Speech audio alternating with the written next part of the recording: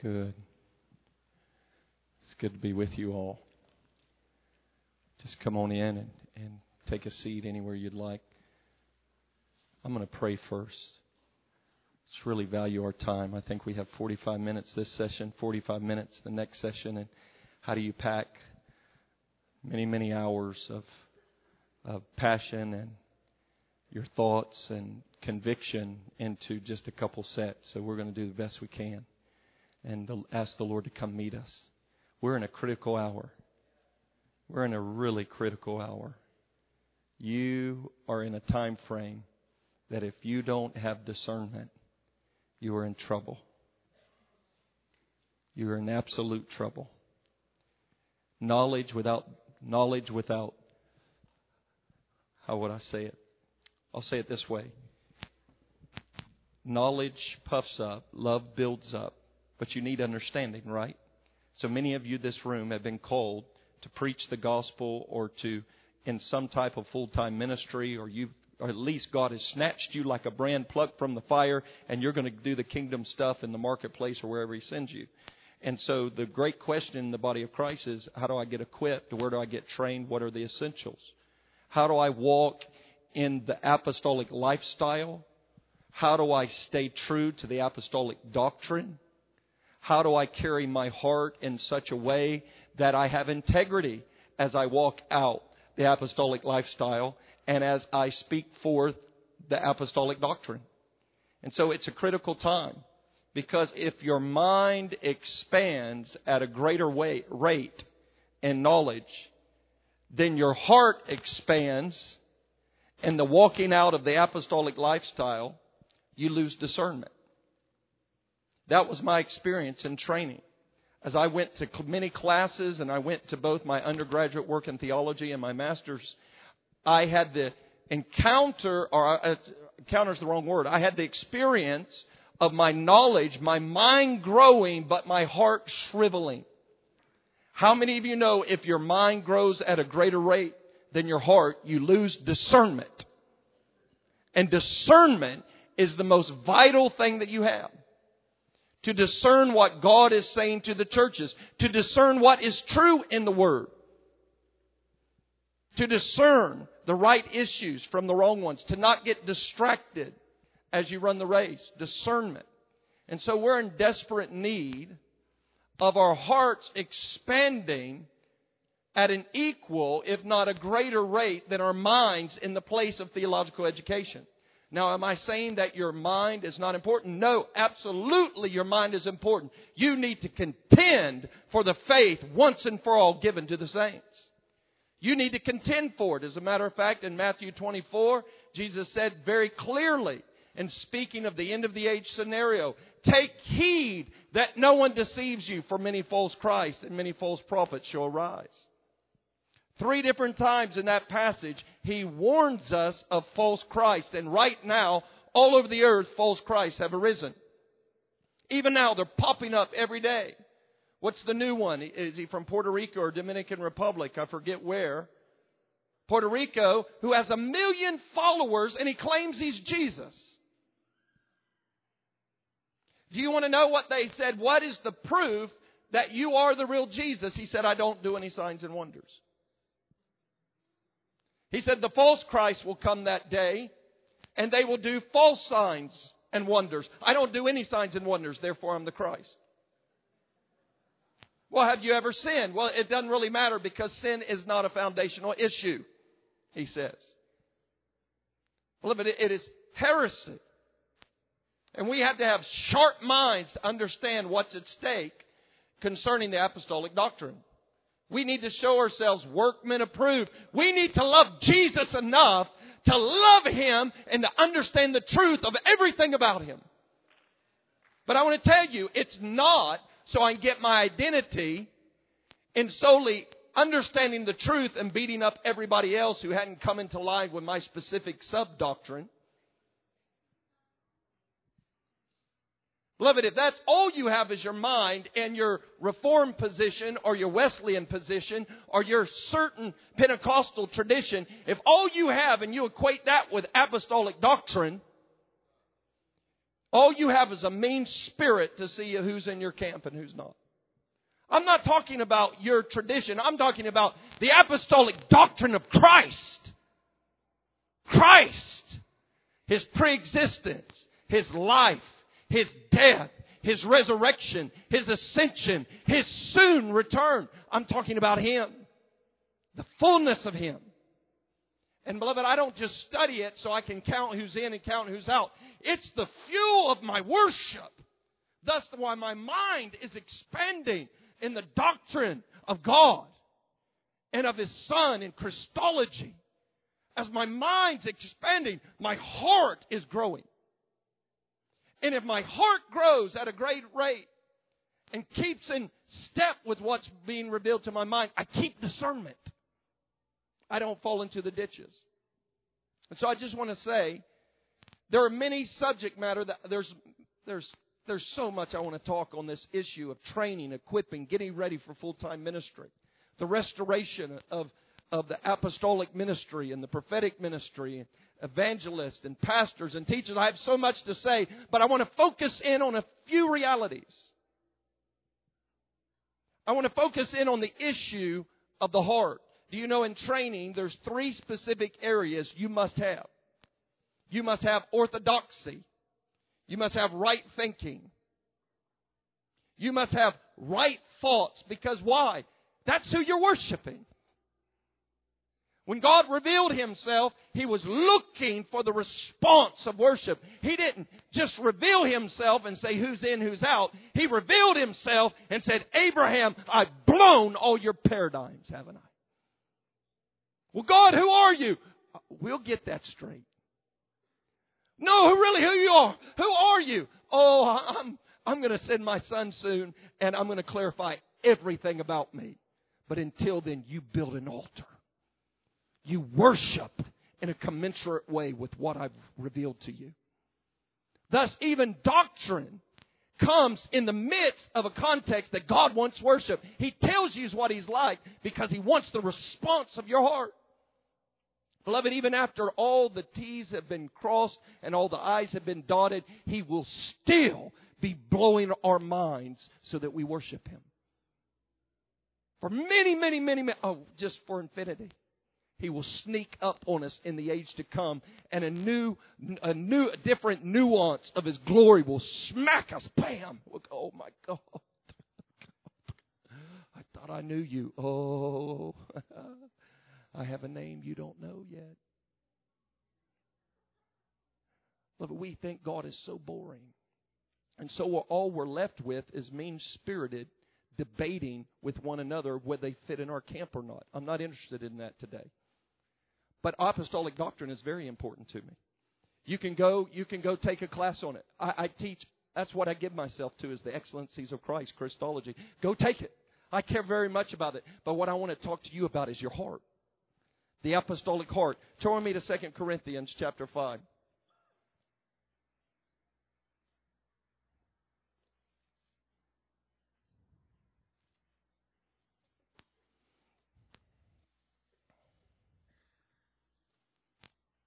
Paul is dealing in this context with false apostles, or you might call them those super apostles who display themselves before the congregation and lure the affections of the church away from the simplicity which is in Christ unto themselves. So Paul is dealing with the church in this context, and he's going to make an apologetic. Reluctantly, he's going to make an apologetic. He doesn't even want to do it. But he feels like he must set forth what is the true apostolic ministry. And as he does, he gives us this one phrase that has just impacted my heart.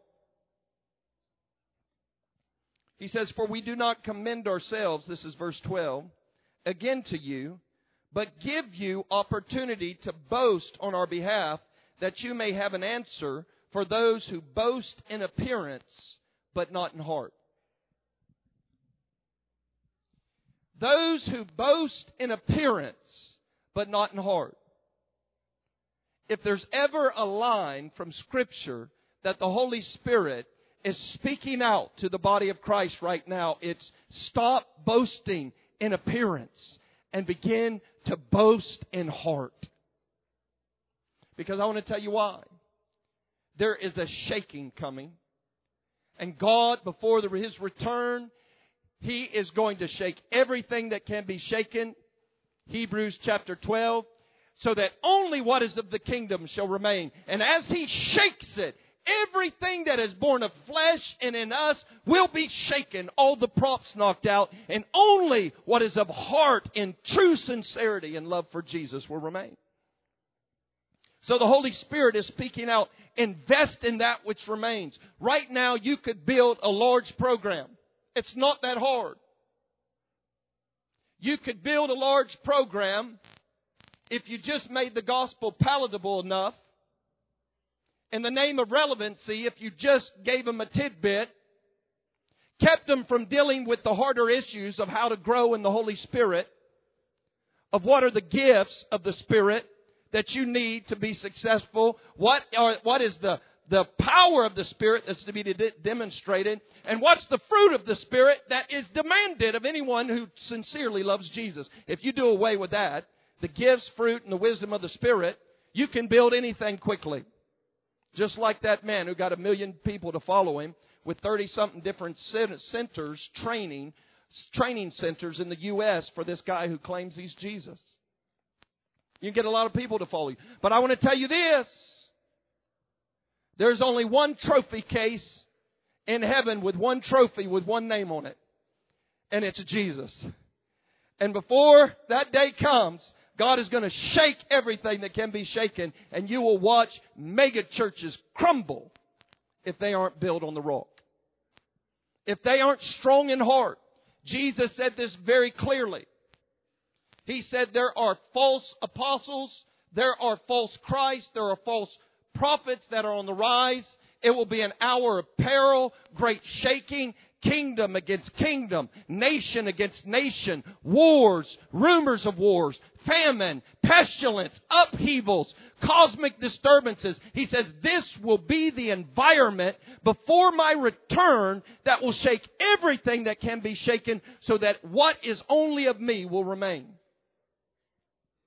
He will knock all the props out, so that only what is of Jesus will remain.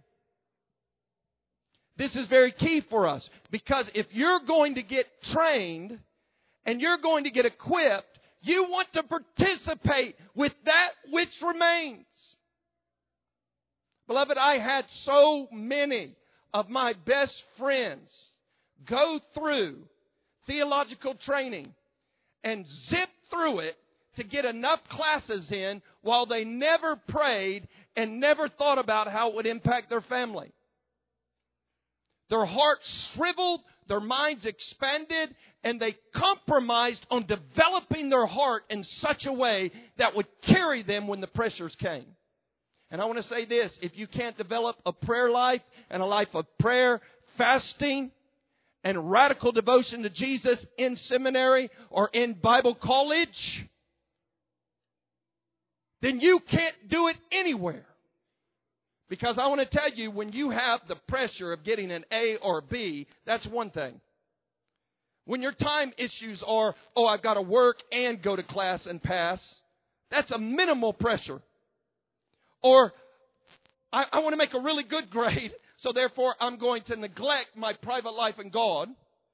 I want to do well, so the ordination board thinks highly of me. So you give yourself to that. Those are minimal pressures. You want to know true pressures? When your congregation's calling you and the lady's dying of cancer in the hospital ward. And then right down the road, the man is abusing his wife. You've got to intervene. And this parishioner just came to Jesus and they need to be discipled. And this board's mad at you because you cut off funds here and you got to do that. And you're going, That's pressure. Then you got 3 kids at home. That's pressure. And if you can't get equipped in prayer and fasting and a heart of devotion as you're getting equipped, now in the minimal pressures, say la vie, because I doubt you will in the big one. And right now, all across the Western world, hearts are being examined and tested. What will you choose, young man? What will you choose, young woman? Because your choices really will matter. You may be able to parse that Greek verb. But if you have nothing to say to that lady dying of cancer, you aren't worth your weight in salt and you ought to get out. If you don't have enough reservoir to deal with real people and their real issues and have life on the inside of you, what are we doing it for? Who cares how big your church is? I'm only saying this because I know what that feels like. To be the pastor of a church and dying on the inside because you don't have enough time to really know God. And it is misery. And right now the Western world is caught in it. And we've got to say enough is enough. We've got to speak the truth in love. We've got to go back to the basics. We've got to get there. And I want to talk, there's many things I could speak on, but I want to talk about this issue of the heart. Because I'm concerned, whatever seminary you go to, whatever Bible college, whatever equipping you have, you've got to get these heart values down. Why? Jesus said at the Sermon on the Mount, he who hears my words and does them will be like the man who built his house on the rock. He who hears my words and does not do them, and if you read Matthew 5, 6, and 7, they're all about the issues of the heart. That person is like the man who built his house on the sand. When the storms came, when the eschatological shaking began to disrupt their life, they were found out. They weren't ready, and it was swept away. Beloved, those Jesus' words will not move because you're more gifted. Those words will not move because you were the super student and the golden student of the day for your seminary. Those words will not move. They will stand there like a pillar, like a rock, and weigh you on that day. That's why Paul said, show yourself as a workman approved, rightly dividing the word of truth. These are serious issues. So I want to pray for us. And while I will not address everything, I hope I address some things that may encourage you. We're all in this together. The good news is God's going to turn it all around. Even with us. Even us. He's going to do it. That's the good news. And I believe you're in the generation that He is going to begin to bring a change of the understanding and expression of Christianity in one generation across the whole earth. And more pastors that I speak to are taking that stand in their heart of they are not going to be the hired Christian for the body. They want God and they'll do whatever it takes. I'm watching it all over. I'm watching it right now. Pastors get great courage because we're in it together. And we need courage to resist the tide of relevancy, practical preaching. Let me just throw this out. I know I want to deal with the heart, but I want to throw this issue out at you.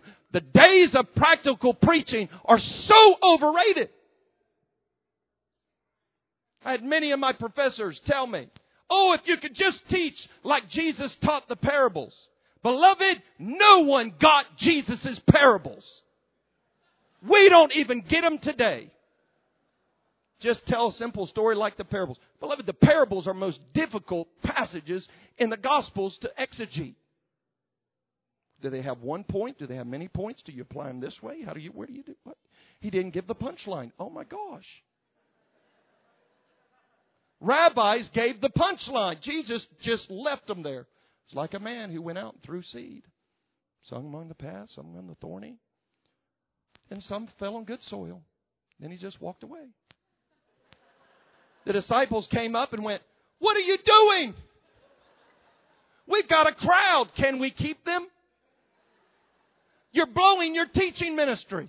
You never tell them the punchlines. They don't understand anything you're saying. I'm being serious. Read Matthew 13. They go, Jesus, they don't understand anything you're saying. He goes, I don't want them to. The mysteries of the kingdom have not been given to them. Now, you've got to wrestle with this because this is God's methodology. It goes, the mysteries of the kingdom haven't been given to them. They've been given to you. What do you mean, us? Yeah, the ones who who pursued me enough to ask about the things they didn't understand. The ones who dug a little deeper and got a gut check in their heart. And though they did not understand God, they went on the quest, the journey to understand the incomprehensible God. You didn't sign up for theological training to apprehend the infinite God, did you? Do you think you're going to do that? You signed up for a journey to get schooled in the ways of God and the means to discover God and the snippets to pursue Him deeper and dig and ask questions and come back and wrestle. Why did she die? Why was he healed? What happened here? You are thrown into the whirlwind of God, and you've got to get equipped in your heart to deal with the whirlwind of when you run into a Jesus whom you don't really understand. And He doesn't change. Are you ready for that? You've got to get heart-gripping, heart things in you to prepare you for real ministry of the soberness and the weightiness of feeding a flock. That's weighty. You know what Jesus said to those who He would come back and they were not feeding their flock food in due season? He said, I will come and cut them in two and assign them the portion of the hypocrite. I don't know about you, but that's terrifying. I'm terrified right now as I say it. We've got to get heart values and heart standards, pursuing God from the right context that we might be faithful to the end. So I'm not trying to hit everything. There's orthodoxy, right thinking. There's orthopraxis, right practice, right lifestyle, right living, right moral choices. But there is right, what I call orthopathos, which is right emotions, right emotional chemistry. What context of the heart are you doing things out of? And to make sure you don't lose that as you study. Okay. The first one, I want to go through 3 heart standards. Then in the next session, I'm going to talk a little bit more of what are the specific heart values that the Lord is highlighting to raise up end-time messengers, apostolic witnesses for Jesus and His soon return. The first one I want to talk about is called the divine wound. I'm going to share about the divine wound, the divine possession, and the divine labor. I'll explain those as we go. The first one is the divine wound. I don't know if my southern accent is getting that across. Wound. W-O-U-N-D. Wound, like piercing. The divine piercing. To be wounded. Have you ever been wounded by God? Now, I'm not talking about you had a troubled time. I'm talking about where the love of God so pierces your heart, you're undone. Have you ever tasted of the presence, the grace of God, and the mercy of God to where you realize that no other love has He loved you so? And no other love will ever satisfy you. Have you ever watched a heart where the divine wound comes and in a moment in a worship set, He encounters the heart for real? I'm talking about more than the prayer at the altar. I'm talking about when the revelation of God hits your heart and you realize, what? He saved me. He owed me nothing. I deserved hell. But He gave me mercy. Right? The divine wound. I'm going to define it a little more. It is the crumbling of the heart by the piercing arrow of the love of God. God's strategy is to bring voluntary love from a freely given heart of longing. Thus, He reveals Himself to the vessel in such a way that leaves the vessel helpless against the affections of God. How many of you read the stories of the great saints where one day they gave the account where the love of God so apprehended them? Some of them define it as the baptism of the Spirit. Some of them as the baptism of love. Some as if God saturated them all day. But an encounter upon the heart happened to where they could live no longer like they used to. Where the best thing seemed like giving everything to God. Have you ever been so wounded by the love of Jesus to where the best and brightest and most wise thing there was to give Him everything? Your salary, your future, your family, your all. Oh, beloved, when that strikes your heart, it's not about how much will being a minister of the gospel cost you.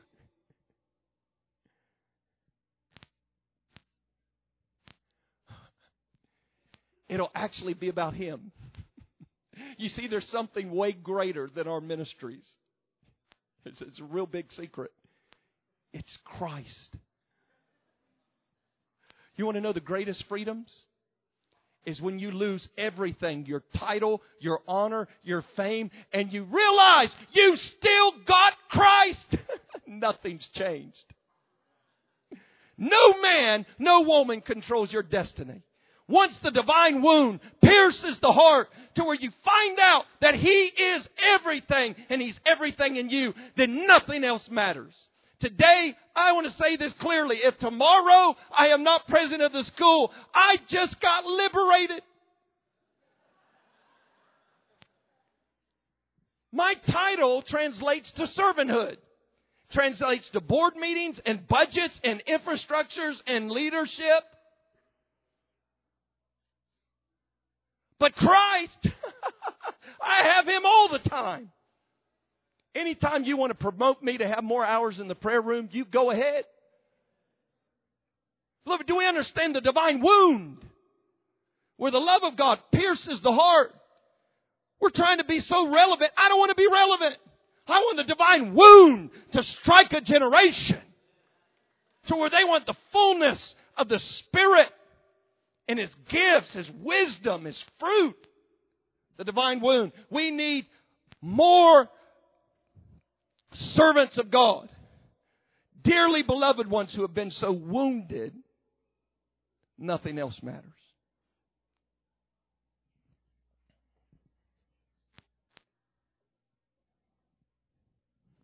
The divine wound is the initial awakening of the heart left in the pain of incompletion. It is the heart starved for consummation.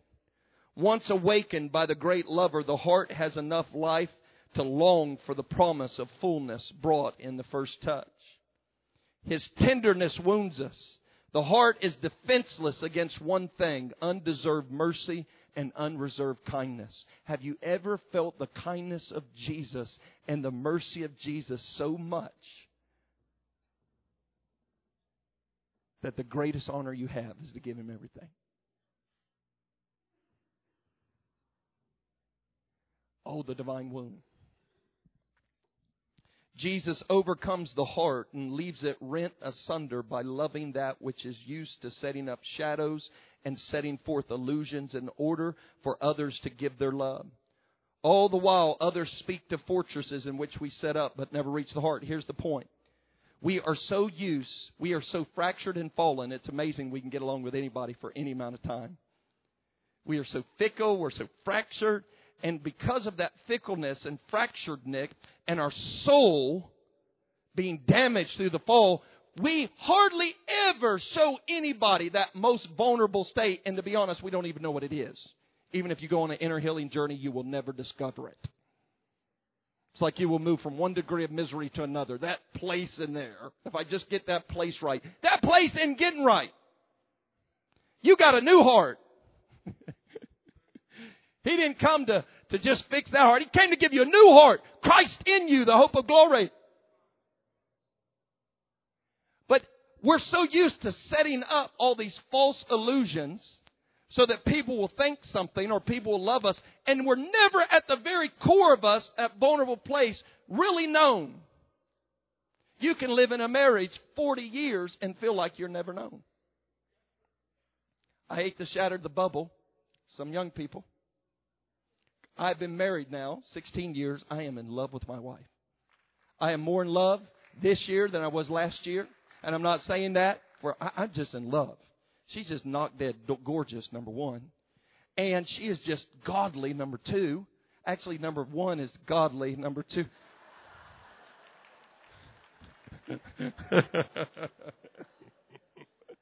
All the other reasons. But I want to tell you something.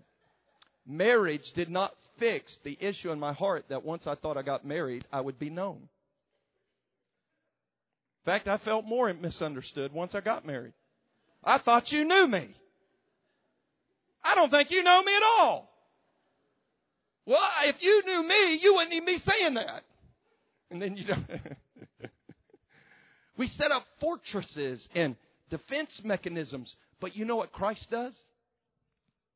He formed you in your mother's womb. He knows you full well. And when He comes to your heart, He knows it and He loves you right there. And when He loves you right there and you feel it, that you don't have to make Him love you today and make Him love you tomorrow. He loves you because you are His. And He fashioned you. Though you make your bed in hell, He's there. When that divine love touches your heart, the fortresses collapse, the defense mechanisms go, and suddenly the heart finds itself in a new place. I'll give you everything. Suddenly you're known. Now your marriage can work right. Because whether she knows you right or not, He knows me. I'm known. Touches something deep. When the divine wound comes and love touches the heart, we move to a different place. God is longing for something from us, our love. John 4:23 tells us that the Father is seeking persons who will worship Him and love Him. Jesus' heart cry in John 17:24-26 is, Father, show them my glory. Let them be with me. Why? I want them to love me like you love me, Father. I want them to love me. I want to so overwhelm their heart. I want them to behold my glory. And when they behold it, suddenly their heart is changed. Suddenly they're known. Suddenly they find out, God, that I'm as kind and beautiful as they hoped and imagined. And then their heart collapses. And then when that time comes, Father, they see me and are with me. Let them love me from that place. Do you know He's after that? He's not so much. He doesn't need your gifting. He doesn't need your talent. There are an awful lot of angels that are gifted and talented. You know what He does need? You know what He desires? Not need. You know what He desires? Your love, because only you can give Him that. And when a minister of the gospel actually has experienced that and knows it, it is one of the most liberating things. Why? Because that's what every person in your pew wants to experience. And you can't give something you have never tasted of. Oh, it's delightful. Some of you here, you go, I think he's nuts. I'm not. And if you look at anybody in this room that's tasted what I'm talking about, they wouldn't trade it for any other thing in the world. They won't trade it for ambition. They won't trade it for a title. They won't trade it for all the following and all the earth. They have the one gaze that they needed and longed for and that fulfilled them, and that was His. It's a difference. Why? Here's why. You're going to lay, as a minister of the gospel, you're going to lay your head down on your pillow at night. And most nights, there's going to be some people that really like you, and there's going to be some people that really don't. You're going to have a lot of your doctrines, your T's crossed, your I's dotted, and some you're going to be weak on, and they're going to hit you. There's going to be so many issues and dynamics that are going on that you cannot perceive. And if you enter into the ministry without having settled your heart, knowing that He's your reward. Tonight, I'm going to lay my head down on my pillow, and guess what? Whether you like me or you hated what I just taught on, so what? You know why? I'm His. And I'm growing in grace. I'm sincere. I'm not fooling you. I'm not up here saying one thing and not living another. I'm sincere. And He loves me. And I know it. And I'm free. How can we even take on bringing the gospel to the Muslim world when we can't even press through the opinions of our own congregation?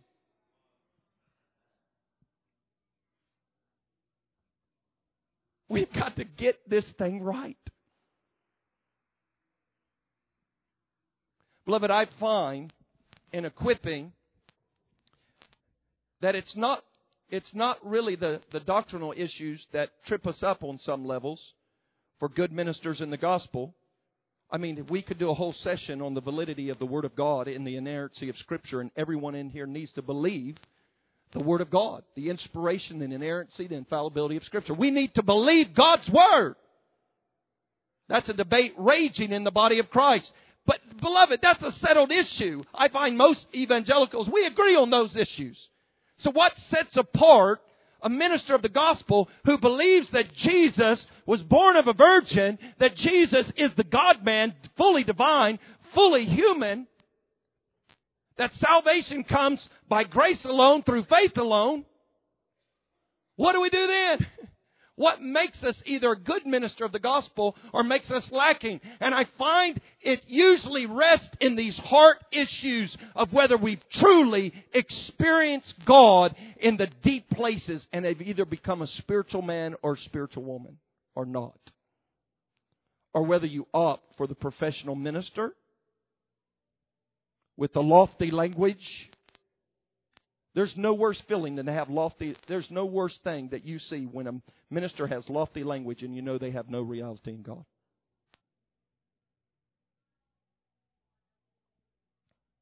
It's like using a wedding dress to take the mud off of your hubcaps. It's horrible. But you know what else? There's no worse thing too than to be a CEO, entrepreneur, leading the relevant charge and have the same problem. All forms, but it cuts to the issue of the heart. Do we have the divine wound? Do we know God? Has His love so touched us? Turn with me to Matthew 9.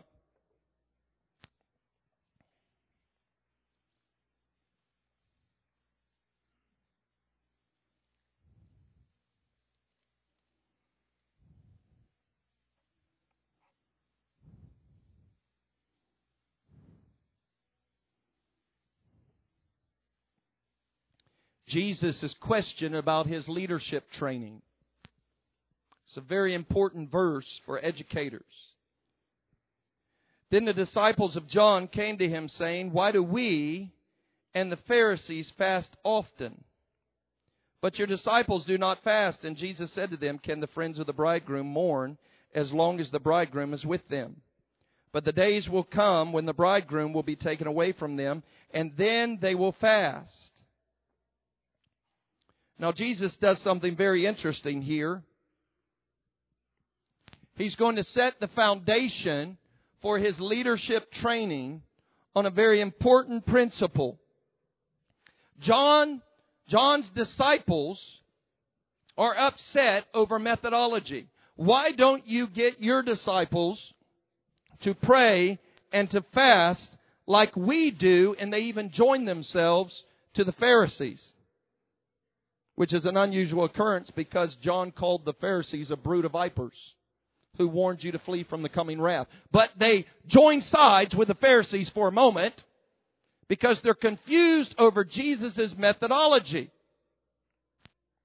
And Jesus gives them the most interesting answer. He says, "Can the friends of the bridegroom mourn as long as the bridegroom is with them?" He sets the context of religious disciplines in the place of mourning. Fasting is equated with mourning. In other words, you fast when you sense or you discern the absence of God's presence on your land. Then you fast in order to get His presence. Remember 2 Corinthians 7:14? What does it say? What does it say? If my people will humble themselves, turn from their wicked ways, and fast and pray, then I will hear them, forgive them, and heal their land. So when the priest discerned that God's presence was absent in the land and the curses were breaking out, they would fast, they would mourn and say, God, we're sorry. We turn, we rend our hearts. And God would heal their land. Jesus says, the bridegroom is here. I'm here. You fasted. You mourned. My presence is here now. And you're missing it. Can't you remember? John told you how many times that I'm the one. You're the ones who know the most about me. Remember when He said, behold the Lamb of God who takes away the sins of the world? And yet you refuse to come to me. You know more about me. You entered into religious disciplines, but you don't come to me. Jesus then says, He says, I'm with them. You're not with me where you should be. They're with me. They're doing the right thing. But the day will come when I will leave, and then they will fast. Jesus qualifies the religious disciplines as that which keeps His presence near. That's how you do the religious disciplines to keep His nearness.